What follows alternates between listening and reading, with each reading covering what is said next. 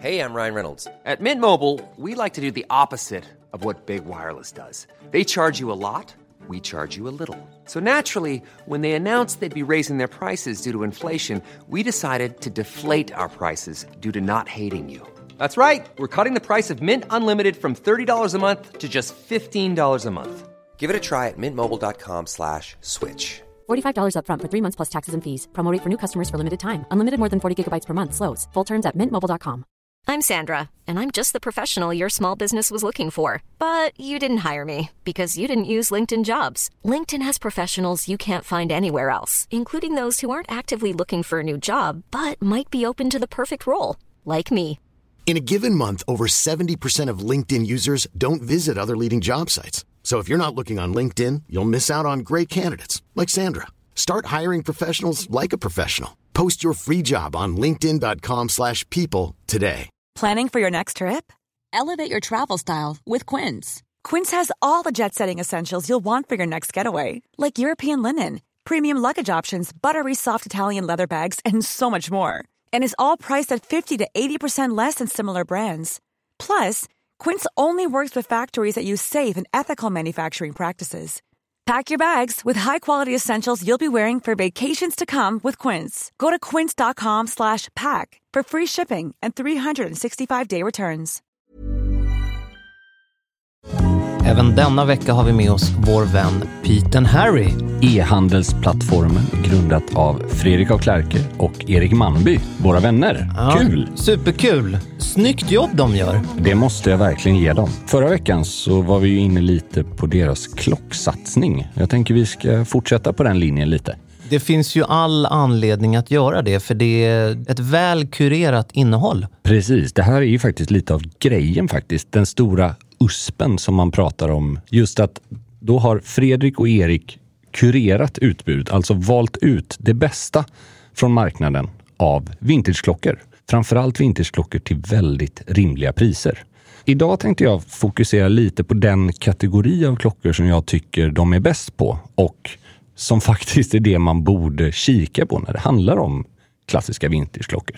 Det är alltså eleganta kostymklockor mellan storlekarna 32 till 38 millimeter skulle man kunna säga. Ofta med härlig patina. Verkligen. Det är inga såna här blodtrycksmätare som vi brukar skämta om ibland. Och vad är det för varumärken man kan hitta där då? Jo, du har klassiska Omega, Longines, Tissot, Jäger. Det här är verkligen anrika och renommerade tillverkare. Det är ordning och reda. Prisnivån sträcker sig från någonstans 2-3 tusen upp till faktiskt ganska höga summor. Men då pratar vi automatiska klockor från till exempel Jäger. Man kan verkligen kika in på peteandharry.com om man vill ha de här, man kan kalla det för de här tillgängliga, åtkomliga kostnadskategorierna. För det här är och det är ju mycket roligare. Tillgängligt. Ja, men det tycker ju både du och jag. Det är ju mycket roligare att för de pengarna få någonting med mekaniskt urverk som har en historia och som har en storlek som känns faktiskt mycket mer intressant än de här 40 plus stora moderna kvartsklockorna. Väldigt snygga. Mycket skinnband. Så är det. Som bidrar till härligheterna hos de här snygga klockorna. Och jag skulle säga det är lika mycket en klocka faktiskt för t-shirt och jeans, även om man kanske inte tänker det när man ser en liten kostymklocka. Men det är som vi har pratat om med tank och med de här gamla Calatrava, alltså den här typen av design passar ju sig förvånansvärt bra även i lediga stunder. Definitivt. Det är kanske svårare att ha en 44 mm sportklocka till en elegant kostym och se lika naturlig ut. Så är det absolut. Klockor är en viktig och stor del hos Pete & Harry. Sen finns det ju annat också som vi kommer att återkomma till. Nästa vecka, då blir det slipsbonanza. Underbart. Härligt. Stort tack till peteandharry.com.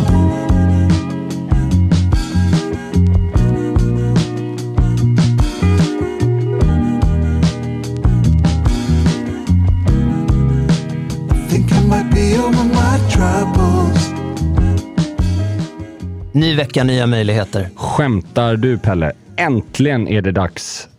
För oj vad det har varit fest i våra datorer senaste tiden. Så har det varit.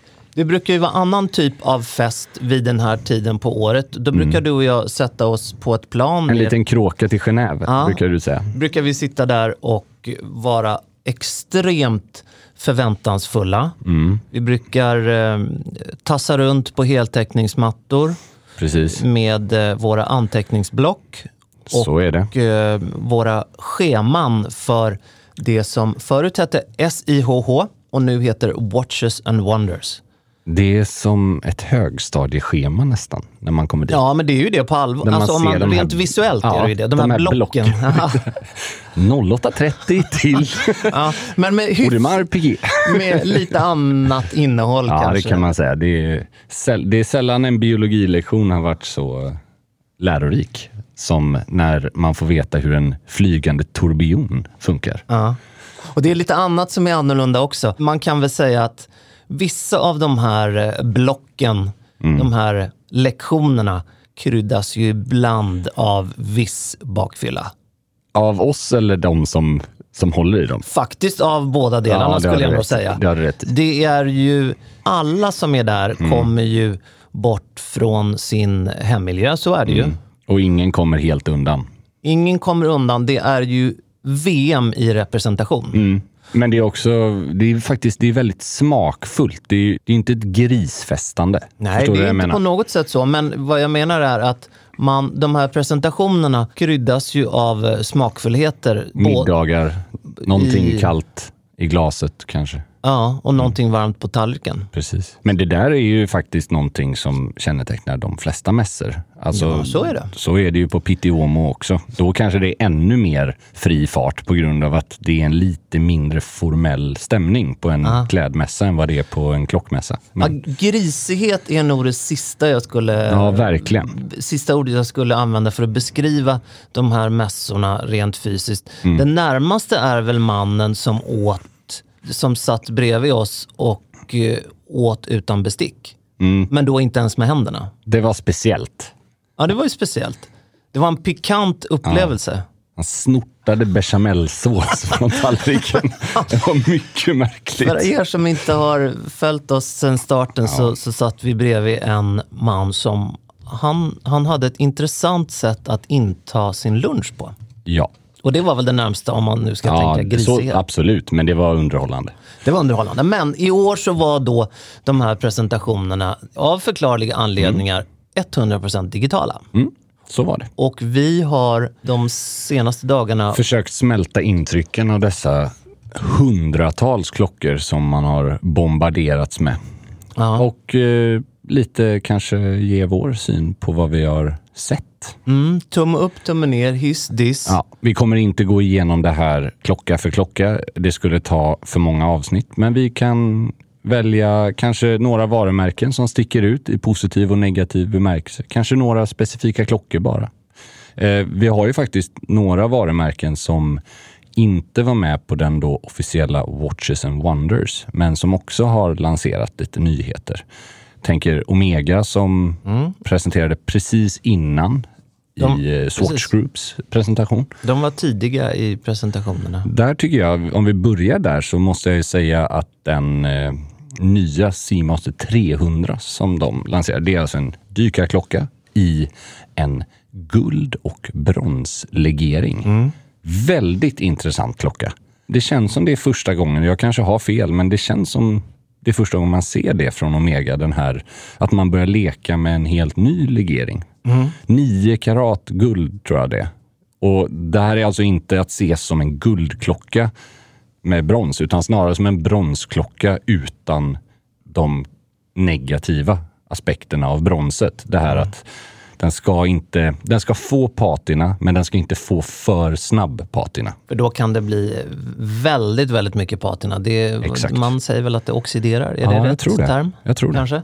Och det gäller ju även en annan klocka som vi kommer komma in på snart i ett lite udda material från en annan tillverkare. Men där tycker jag Omega mitt i prick. Det var också en modell. Visst, den är inte helt ny den här modellen. De har haft den i utbudet tidigare, men det var inte förra året som de lanserade en version, utan det här var faktiskt ett par år tillbaka. Så att det kändes som ett välkommet, lite Så lite spännande tillskott faktiskt.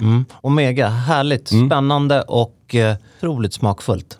Och sen hade de en, vilket alla gör idag och det är inget fel, tvärtom, en helt svart PVD-ad Bondklocka kan man väl säga, eller den vi kallar Bondklockan. CMOS 300 Diver, den klassiska designen. Och den, vad ska man säga, svart på svart på svart. Det tycker jag man kan säga. Man förstår varför folk tycker om det. Det svåra är väl att läsa av tiden, men det är kanske en klocka som man inte använder i första del för att se vad klockan är, utan man ska göra annat, man ska vara snygg i den. Ja, och det är man. Men vi kommer ju att återkomma till Omega på flera sätt. Absolut. Kommer vi. Men alltså väldigt snygga nyheter från Omega. Jag måste även slå ett slag för DeVille Tresor. Just det. Som alltså en väldigt smakfull kostymare skulle jag säga. Tunn. Ja.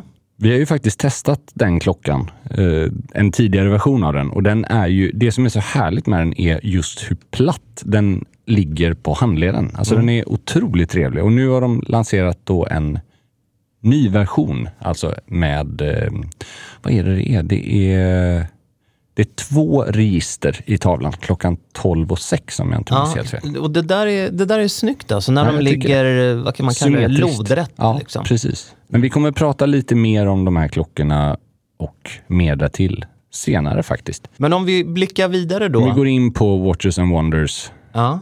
Nu slår vi upp dörrarna. Vad är det? Ja, nu öppnar vi dörrarna. Nu öppnar vi laptopen. Ja. Den klockan jag tänkte på med lite speciell legering, det är ju den här, alltså Tudor känner många till. Har i kanske 50-70 år gått som lillebror till Rolex. Ägs av samma stiftelse kan man väl säga. Är ett idag helt fristående företag, men har förr då varit nästan kloner av Rolex med icke-inhouse-verk. Men annars väl, alltså samma reservdelar. De har ju lanserat då sin Black Bay-klocka som kanske finns i 400 versioner eller något. Nej, men alltså det är helt overkligt hur mycket alltså det kan inte finnas någon mjölk kvar i de spenarna alltså. För det alltså hur många versioner har de gjort? Nu i alla fall så har de lanserat för första gången någonting på länge tycker jag som sticker lite ut i den serien. Och det är en silverklocka. Materialet silver, inte färgen. I en tåpgrå-beige tavla och vridring. Ser faktiskt för jävla bra ut om jag ska vara ärlig. I den här då Black Bay 58 som är den helt enkelt den bästa storleken tycker jag. 39 mm. Det är lustigt med många av Tudors modeller att de, ska man vara elak kan man säga att de är lite replikor av Rolex-modellerna. Ja, det är det ju också. Att man har inspirerats där, och ska man vara ännu mer elak så är det liksom fattigmans Rolex. Så har ju det varit. Men det har ju varit ett medvetet val. Alltså genom 50, 60, 70, 80-talet så... Mer tillgängligt. Ja, inget fel med det. Helt identiskt, tvärtom. Men hade ett ETA-verk istället för ett in-house Rolex-verk. Egentligen annars samma klocka. Och sen, det man ska ge Tudor dock tycker jag att de har ju alltid varit den lite mer experimentella delen av det här företaget. För de adderade Snowflake, de här händerna, alltså visar, alltså de testade ofta många designer innan Rolex gjorde det. För att känna av marknaden på ett sätt. Men det som slår mig med deras presentation i år, utöver den här silverklockan som ändå var lite spännande tycker jag, så lanserar de för första gången, jag tror någonsin alltså, en klocka i helguld. En Black Bay också i 18 karat gulguld tror jag det är, med grön tavla. Det är väldigt ovanligt för Tudor. För 160 000.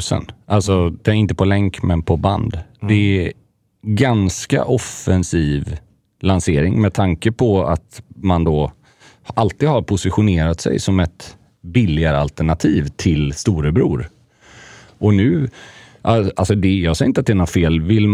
Älskar man klockan och vill ha den i helguld så är det väl ett utmärkt val. Men jag vet inte om den personen som har 160 000 Jag undrar vem den kunden är. Ja, jag undrar också om det är en asiatisk kund kanske, som eller, man inte har koll på.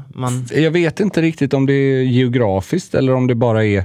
För jag upplever ju inte att attraktionen kring det här varumärket är så pass stor att konnässörköparen finns på det sättet som har den plånboken. Nej, men framförallt också att de som gillar Tudor kanske gillar det här mer Toolwatch-akt. Alltså det här prisvärdigheten, kvaliteten som finns för 30-40 000. Och det är inte små pengar på något sätt, men det är välgjorda klockor i stål för de pengarna. Men när man helt plötsligt börjar ta samma klocka, då konkurrerar du ju med helt andra producenter. Helt och hållet.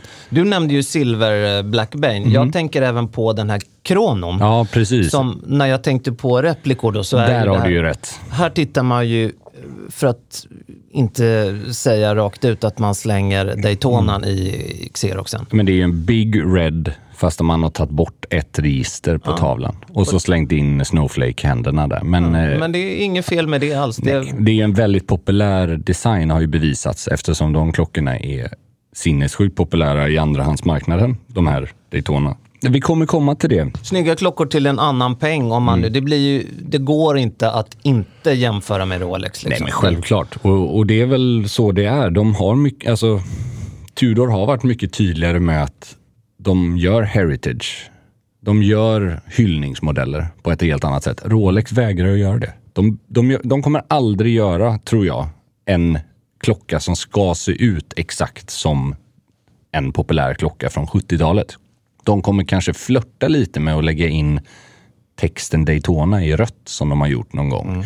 Eller att de adderar en svart sån här krans. Fast då är den här svarta kransen på Daytonan i keramik.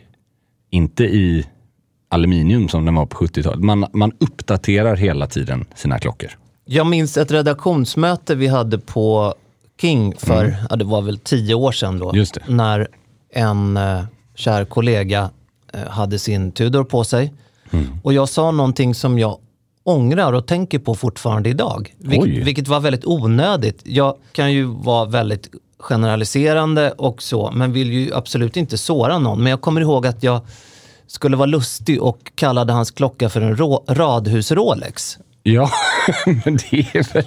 Alltså... Och alla skrattade ju, men sen kom jag på att det där var ju inte snällt sagt liksom. Men nej, men jag tror att han tyckte att det var lite kul. Jag hoppas att han... Jag tycker inte det är så konstigt. Alltså, vad fan? Alltså. Sen vet jag att han har en Reverso också och att han... Jag vet inte. Ni hör ju att jag är fortfarande dåligt samvete för det jag sa. Men det är väl definitionen av den klockan hur det har varit. Den har ju till och med lanserats som en radhus-Rolex. Alltså, sen får man ju tycka om det är jobbigt att höra, och det är inte illa menat, det är ju ett skämt. Jag hoppas att det är en sjukt välgjord klocka, och jag har ju ägt flera Tudor genom åren och jag älskar Tudor. Det finns jag har aldrig köpt en Tudor för att jag egentligen ville ha en Rolex. Det var väl mer att jag kände efter att så där ska man inte säga som chef. Men, nej, så men det är mycket saker jag har sagt genom åren. Men det behöver vi inte gå in på här. Nej, det blir för långt avsnitt. Men ja. Men det var Tudor. Det var Tudor. Ska vi gå vidare till storebror Rolex då? Ja.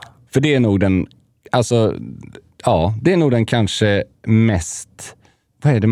Vad är det svenska ord? Fan, nu låter jag som Dolph Lundgren. Ska vi ringa Dolph eller Victoria Silvstedt eller vem ska vi ringa som kan förklara för oss? De här, den minst imponerande lanseringen under den här mässan. Eller underwhelming är ordet jag vill hitta en svensk översättning. De imponerade inte på Herveinos.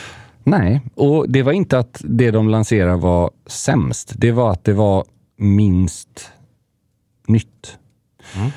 Då har vi alltså... Och vad var det nya då? Ja, då har vi alltså Rolex Explorer 2 som fyller 50 år. 50 år. Och då ska vi tillägga att i klockvärlden så är jubileum det som klockvarumärken använder sig av mest för att fira och lansera saker. Man hänger upp väldigt mycket saker på olika jubileum. 50 år. Man får inte mycket större möjlighet än så att göra en... Det är saker som man brukar planera i 10 års tid, minst en sån lansering. Ska vi bara snabbt blicka tillbaks på ettan som ju kom, om jag minns rätt, 1953. Ja, precis. Och var ju en vidareutveckling på den klockan som vars... Ja, precis. Av Edmund Hillary. Precis. Som var typ en Oyster Perpetual eller något sånt där. Och då valde man att göra den i 2-ton. Den här nya Explorer-ettan. Och det är alltså första gången i modern tid i alla fall som en Explorer har fått den behandlingen. Den har aldrig funnits i helguld och den har aldrig funnits i 2-ton. Men nu kom den. Ja, och den ser ut som skit. Nu säger jag det. Ja, men tydlighet kan anledningen varför den gör det, tycker jag, det är av en enda. Och det är för att den klockan passar inte i det utförandet. Klockan i sig skiljer sig inte vansinnigt mycket från en Datejust eller från en annan av dressklockorna, 36 mm. Så varför måste man få in guldet i en sportklocka? Jag skulle aldrig köpa den. Nej.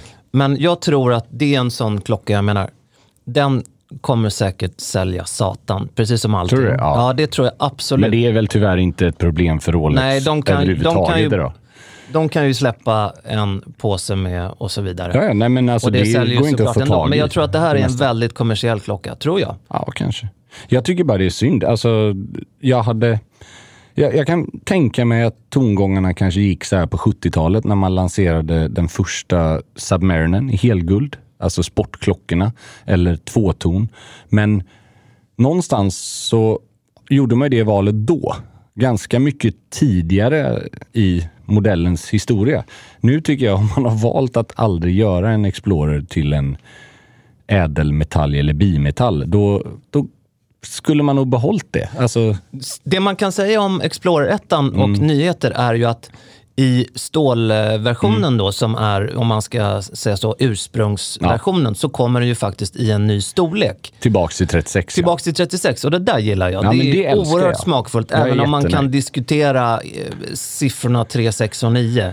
Ja. Som, men den har ju sett identisk ut i 30 år, den klockan. Den har ju bytt storlekar från 36 till 39 till 36 igen. Eller till 41 och 36. Storleken är ju jäkligt smakfull i alla fall. Den ska vara 36 tycker jag. Man märker ju att Rolex, jag vet inte vad de har gjort de senaste åren, men de har gjort mycket konstiga ändringar åt ett håll för att sen backa.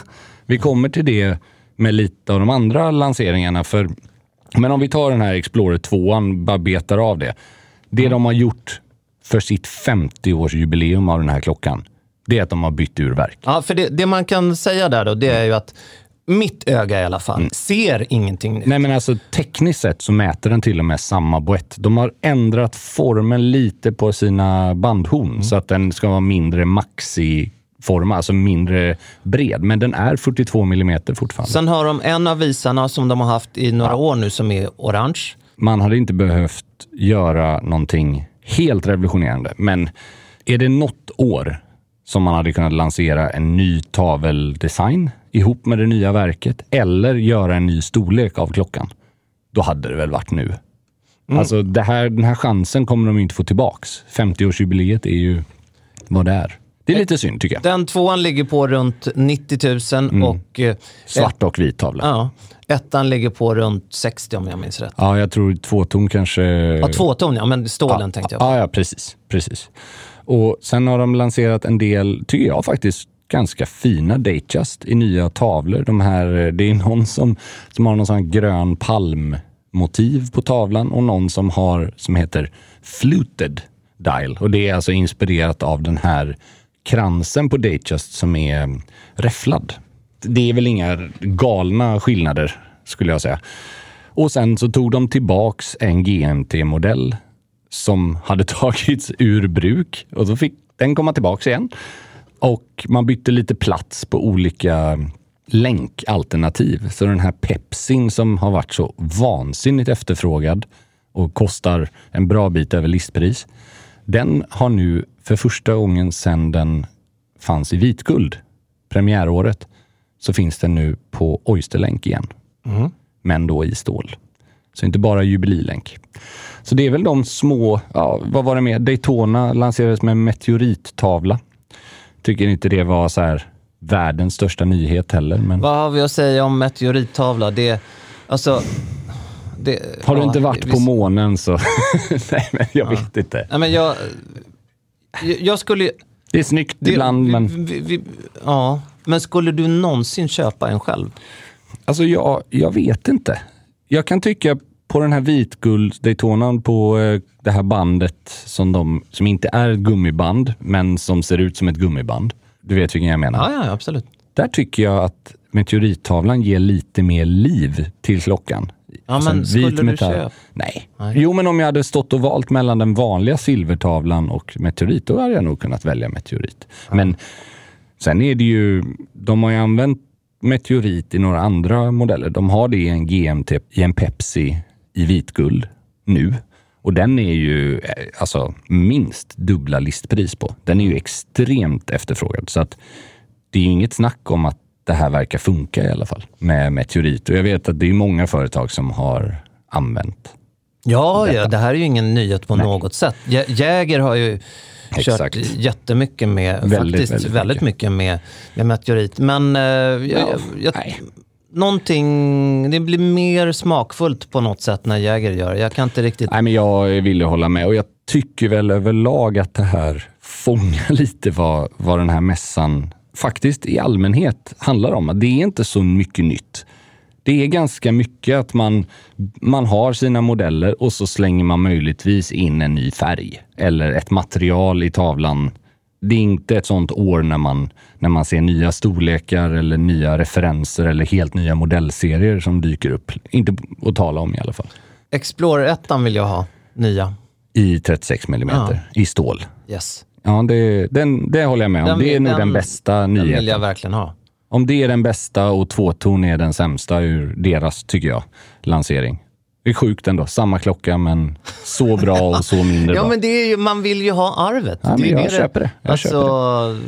Och vet du, ett företag som kan gå långt. Ja, som har gått rätt långt, men som håller på fan med att gå ner i källan. Ja, nu vet jag, så väl känner jag dig. På tal om arv. Kan det vara AP? Ja, herregud alltså. Alltså AP, vad gör ni med mig? Vad gör ni nu? Ja, faktiskt. Och så vidare. Varför hör ni av er överhuvudtaget med de här? Alltså, så här är det. Audemars Piguet har ju faktiskt de senaste åren fått ganska positiv respons från samlare och entusiaster för att de har lanserat en rad riktiga faktiskt liksom fullträffar i den här extra tunna jumbo-serien ur sina Perpetual Calendar-klockor.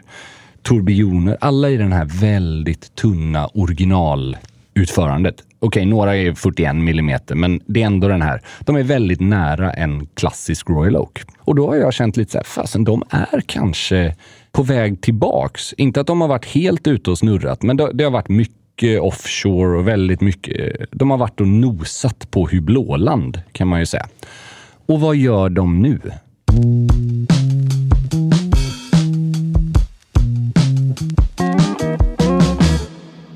Ska vi bara förklara vad Hublåland är? Det skulle jag säga i alla fall, det är vulgärt. Det är som en... jag skulle säga, det är som en inbakad kebabpizza med extra sås. Ja, det är bra liknelse faktiskt. Men jag håller med.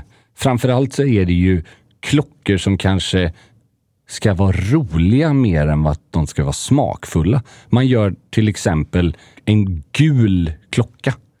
Alltså man gör en safir, alltså en klocka helt i safir. Det ser liksom inte snyggt ut. Det ser ut som en leksaksklocka. Och här har ju tyvärr då Audemars Piguet klivit rätt ner i träsket. Ja, det ser helt fruktansvärt. Alltså helt fruktansvärt. Men bara liksom för att smaka på den här grejen. Då har alltså Audemars Piguet valt att göra ett samarbete med Marvel. Serietidningsföretaget Marvel. Vad är det frågan om?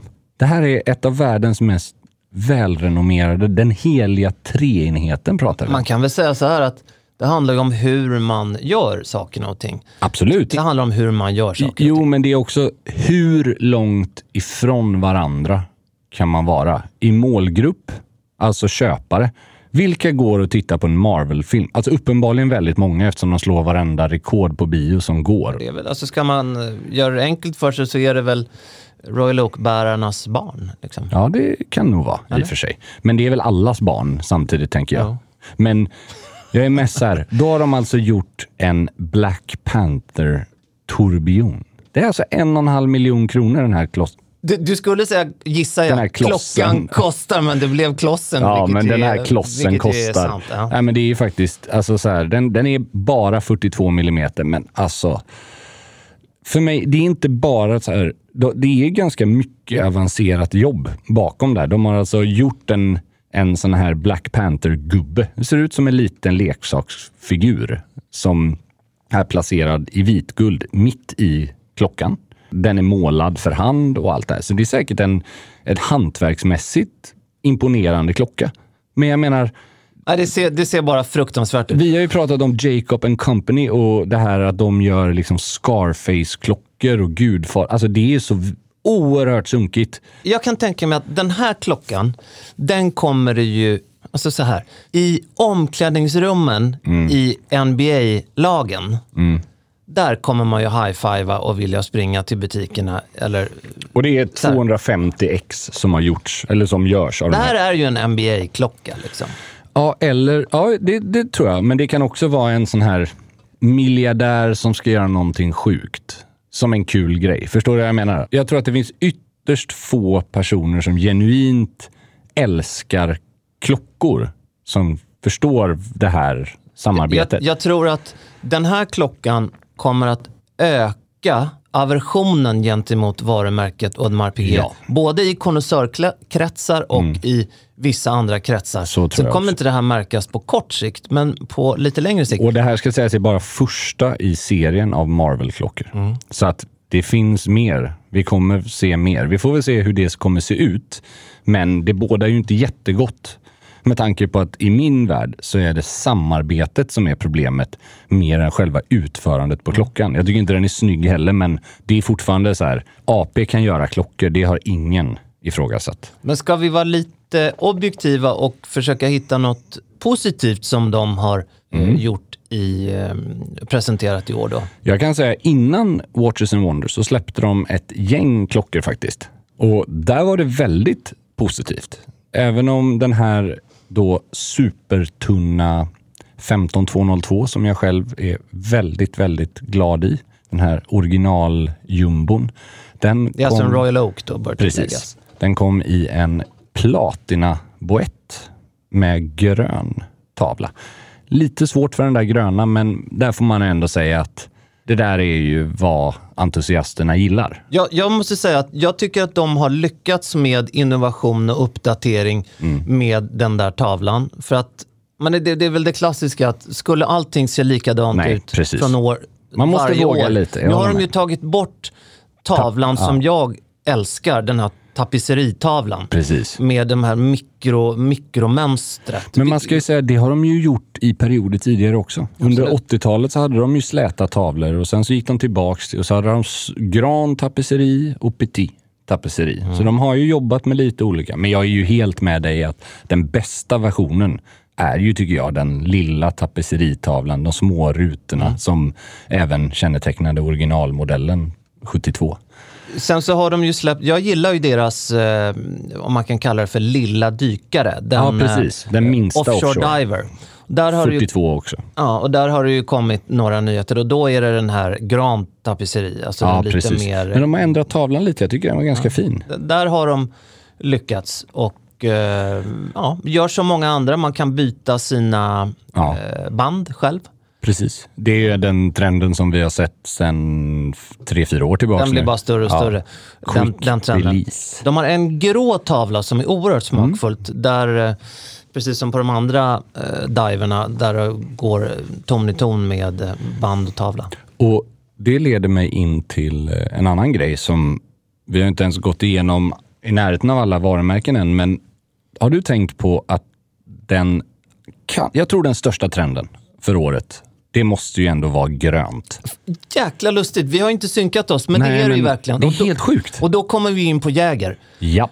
Och jag skulle inte köpa den själv, men snygg. Alltså deras gröna reverso. Klassiska revers som från 1931. Precis. Som nu kommer i grön tavla, grönt. Är det krokoband eller vad är det? Jag tror det. Men det är ju snygg. Det här. Ska man göra en grön klocka så måste man ju sätta tonen på det gröna. För det är ju sån skillnad om den är alltså mycket större än vad det är på blåa tavlor tycker jag. Till exempel. Absolut. Allt blått kommer man nästan undan med. Men grönt kan se riktigt speciellt ut. Ja, en av de här dykarna från AP är ju i grönt. Och även då den här tunna Royal Oaken utan tapetseri också grön. Och grönt är ju verkligen färgen. Ja, alltså det är den överlägset största trenden detta året. Om man nu kan säga trend, det måste man ju säga med tanke på hur många, jag tror nästan varenda, alltså Omega hade ju en Aquaterra med grön tavla som vi inte ens har nämnt, som också känns väldigt liksom en del av det här. Absolut, och 2022-2023 kommer vi få se mycket mer grönt.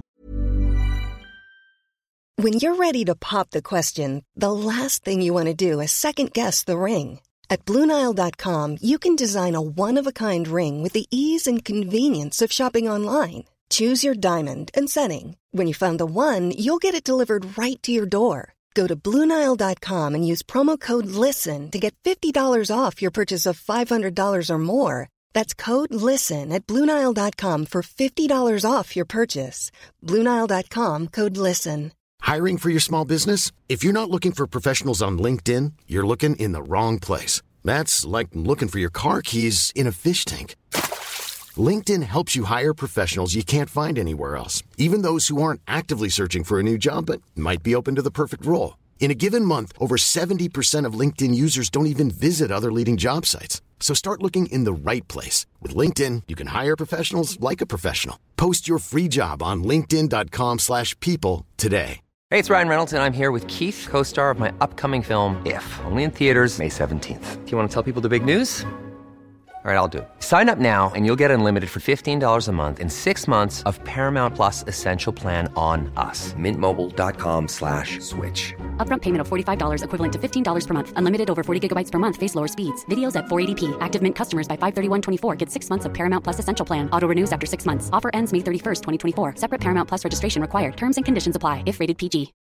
Millions of people have lost weight with personalized plans from Noom. Like Evan, who can't stand salads and still lost 50 pounds.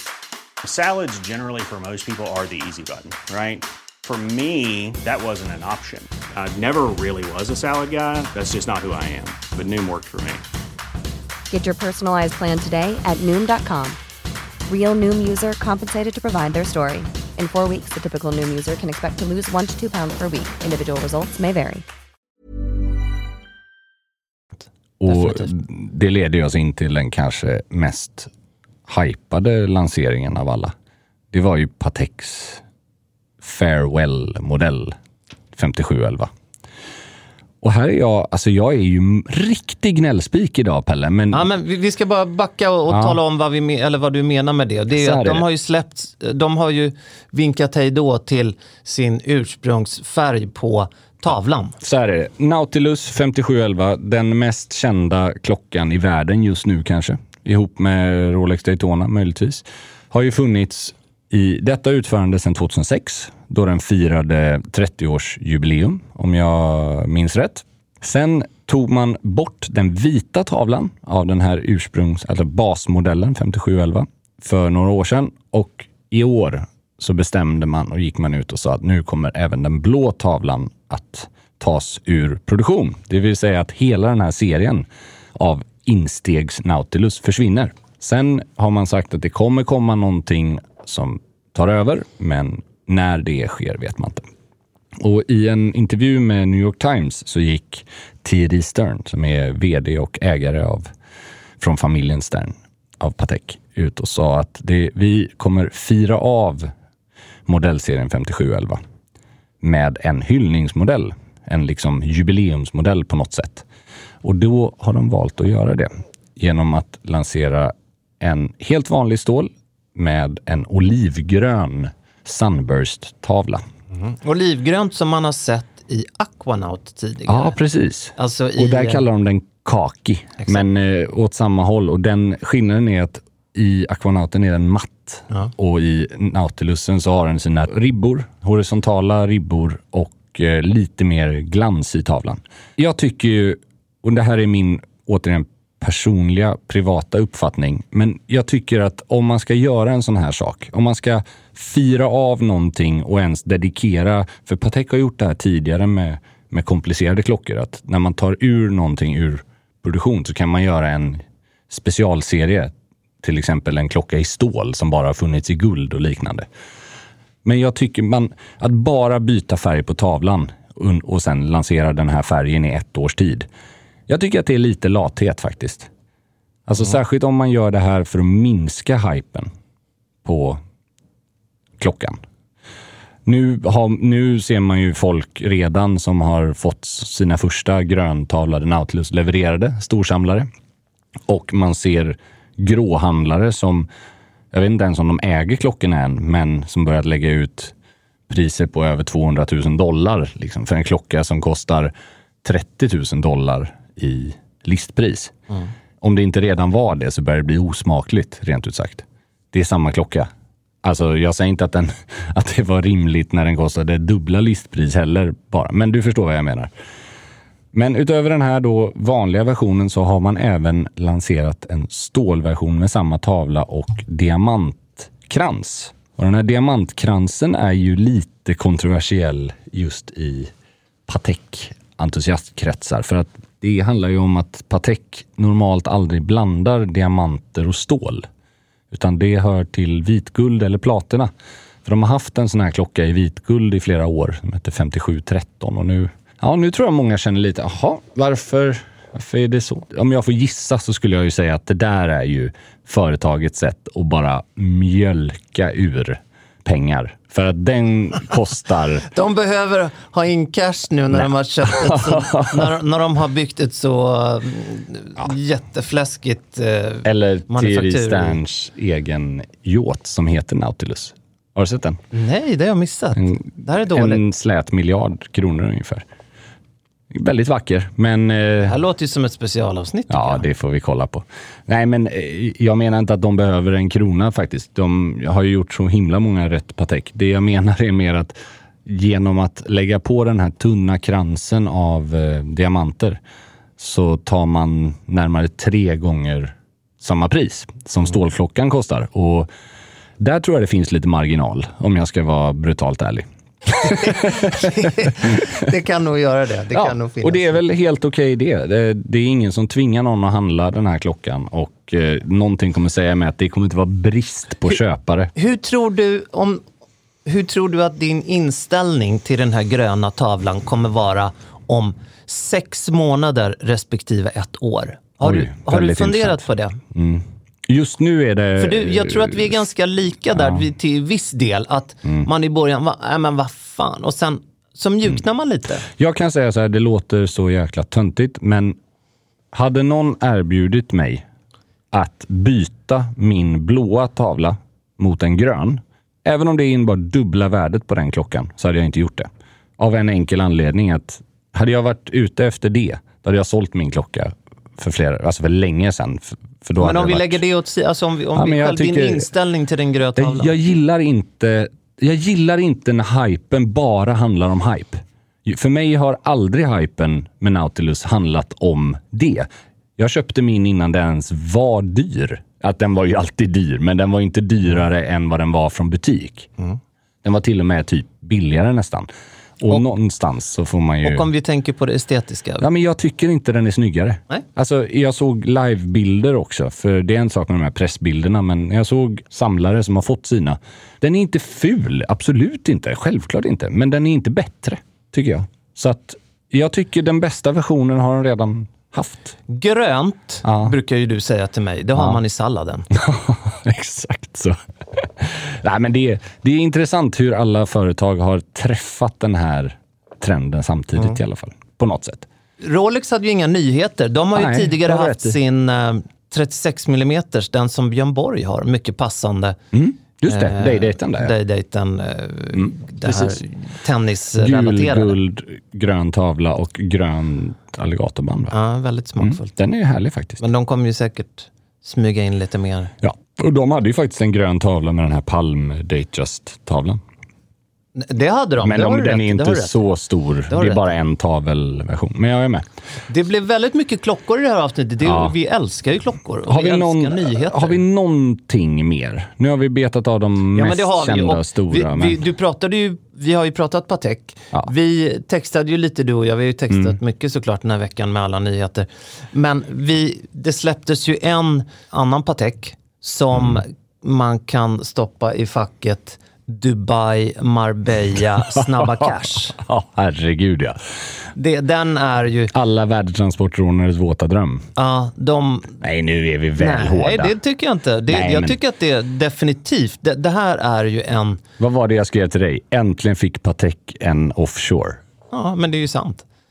Det känns lite så. Den här nya 5990 i roséguld med blå tavla. Alltså det är ju inget fel på klockan, men jag ser ju bara framför mig exakt. Väldigt få människor som klär väl i den, skulle jag säga. Du måste ju vara ganska stor. Alltså.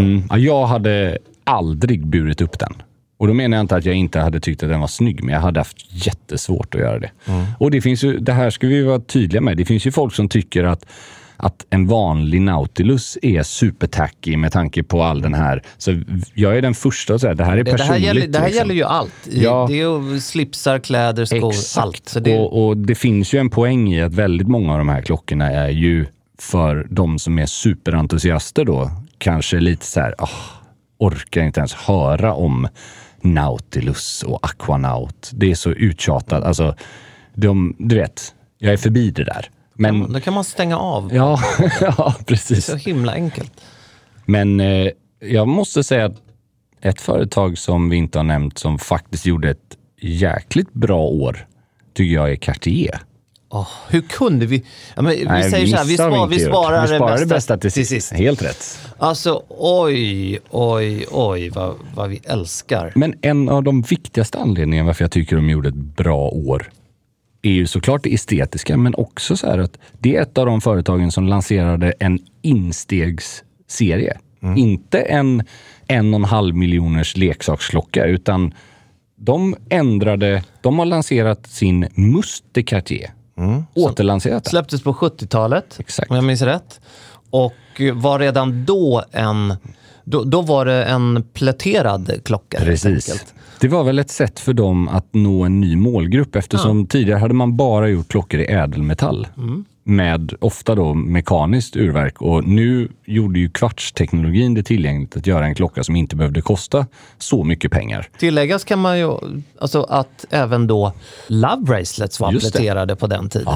Okej, det visste inte jag. Ja, men det var de faktiskt. Spännande. Men nu så, om jag har förstått det rätt, så släpps ju, man byter namn på Tank Solo. Ja, eller man tar väl bort Tank Solo. Man tar bort Tank Solo och ersätter den med Must eller Must. Så den nya instegsklockan i tankserien blir den här Must. Och då pratar vi 3 färger först. Och det är de som har en tavla som inte har några index. Alltså visare har det ju uppenbarligen, men de har inga timvisare eller så. Timmarkörer. Den finns då i bordeaux eller vinrött, mörkblått och grönt. Återigen, grönt. Det är alltså rektangulära... Och det är den lilla storleken.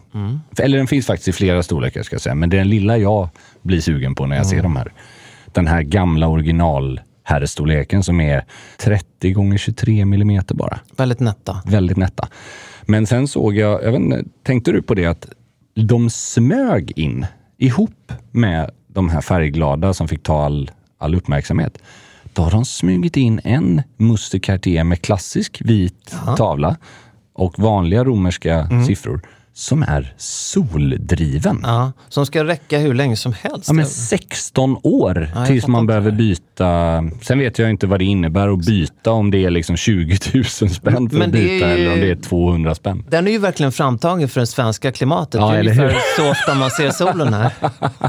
Ja, jag tror i sig att den behöver laddas. 16 år. Okej, den behöver sol oftare. Den behöver sol oftare. Men den har batteriet, eller vad man säger, verket har en livslängd livslängd på 16 år. Ja, det här är ju ett led i deras hållbarhetsstrategi och hej och. Men det är väl en kul grej. Ja, det är, den såg det är ju ju verkligen innovation. Liksom. Den ser ju verkligen ut som en tank Louis Cartier. Den LC som bara har funnits i ädelmetall. Som har lite rundare boettform än tank Solo.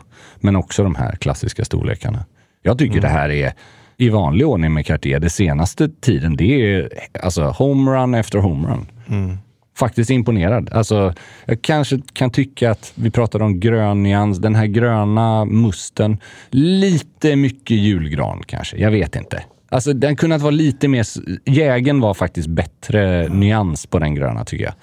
Jag kan nog också säga att de här mastfärgerna är ju lite mer ändå fashion pieces. Ja, det är det. På Så är det ju. Det är ju... Ja, särskilt i pris. När man, alltså, de här kommer ligga på 25 till 30 000 ungefär. Vilket är fortfarande inte gratis. Men det är med Cartier-mått mätt. Då är det väldigt tillgängligt. Väldigt tillgängligt. Och jag såg faktiskt vår gode vän George Kramer.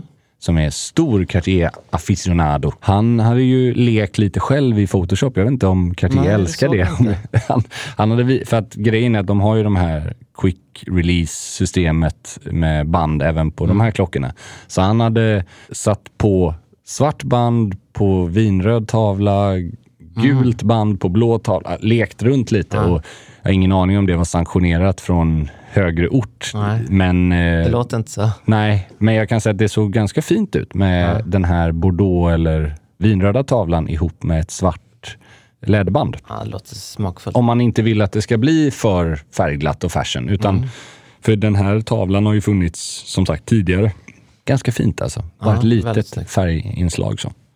Men det gjorde de bra och så lanserade de en spännande klocka i Privé-serien också. De här där de blickar bakåt. Men vi behöver nog inte gå in på närmare så. Det blir bara mer och mer spännande det varumärket. Ja, jag håller med. Alltså de har verkligen återhämtat sig. Alltså, de har ju alltid varit Cartier är ju Cartier. Alltså det är en av de absolut högst ansedda design och liksom lyxvarumärkena i världen. Men det känns som att de hade en period där ändå under tidigt 2000-tal fram tills nu där det var mycket fokus på lite större och lite sportigare, mycket så här skeletonized, genomskinliga tavlor och sånt där. Nej, jag gillar back to basics. Ni har redan liksom gjort världens bästa kostymklocka. Det gjorde ni 1917. Det är ingen idé, behöver inte uppfinna det. Ja, det var några år sedan brukar vi konstatera. Och Cintrén som fyllde 100 år idag. Eller idag, i år. Också roligt. En annan 100-åring innan vi avslutar. Prince. Ja, nästan. Eller det var inte honom. Nej, det var inte honom jag tänkte på. Men det var på håret, höll jag på att säga. Det var Vacheron. 1921, den här härliga Amerikan 1921. Med lite underbar. Vriden tavla. Underbar. Men apropå 100-åring, Prince Philip också. Ja, hade man, alltså jag blir ju ledsen när jag läste och hörde om det här. Alltså hade man inte unnat honom några månader till? Ja, jag tror det var 10 juni han skulle fylla 100. Alltså, för att 74 år eller 73 år tillsammans med drottningen alltså. Det är ändå en... Elegant herre. Ja, det kan man säga. Det är nog en av de bäst klädda männen i historien om man nu syftar till den väldigt formella och korrekta stil vi ibland syftar till. Mycket, mycket välklädd och elegant. Ja, det satt inga konsultdojor på de fossingarna. Nej, det gjorde det inte. Där gick ju stilen definitivt i arv till Prince Charles. Men man får komma ihåg också, det är en annan tid. Han föddes ändå 1921. Tänk vad hans föräldrar. Det var inte riktigt så att man sa, nej men du tar på dig sandaler, vad fan, det gör ingenting. Det funkar inte så.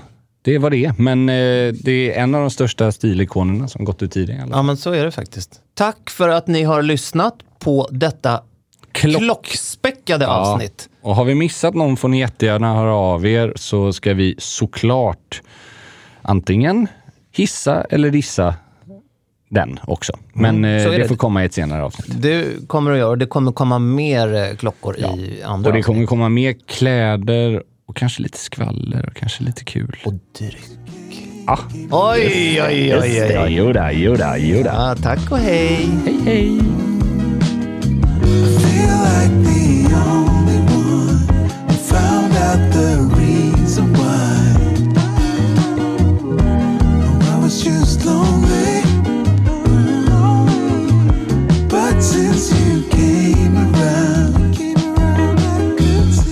I see is tomorrow.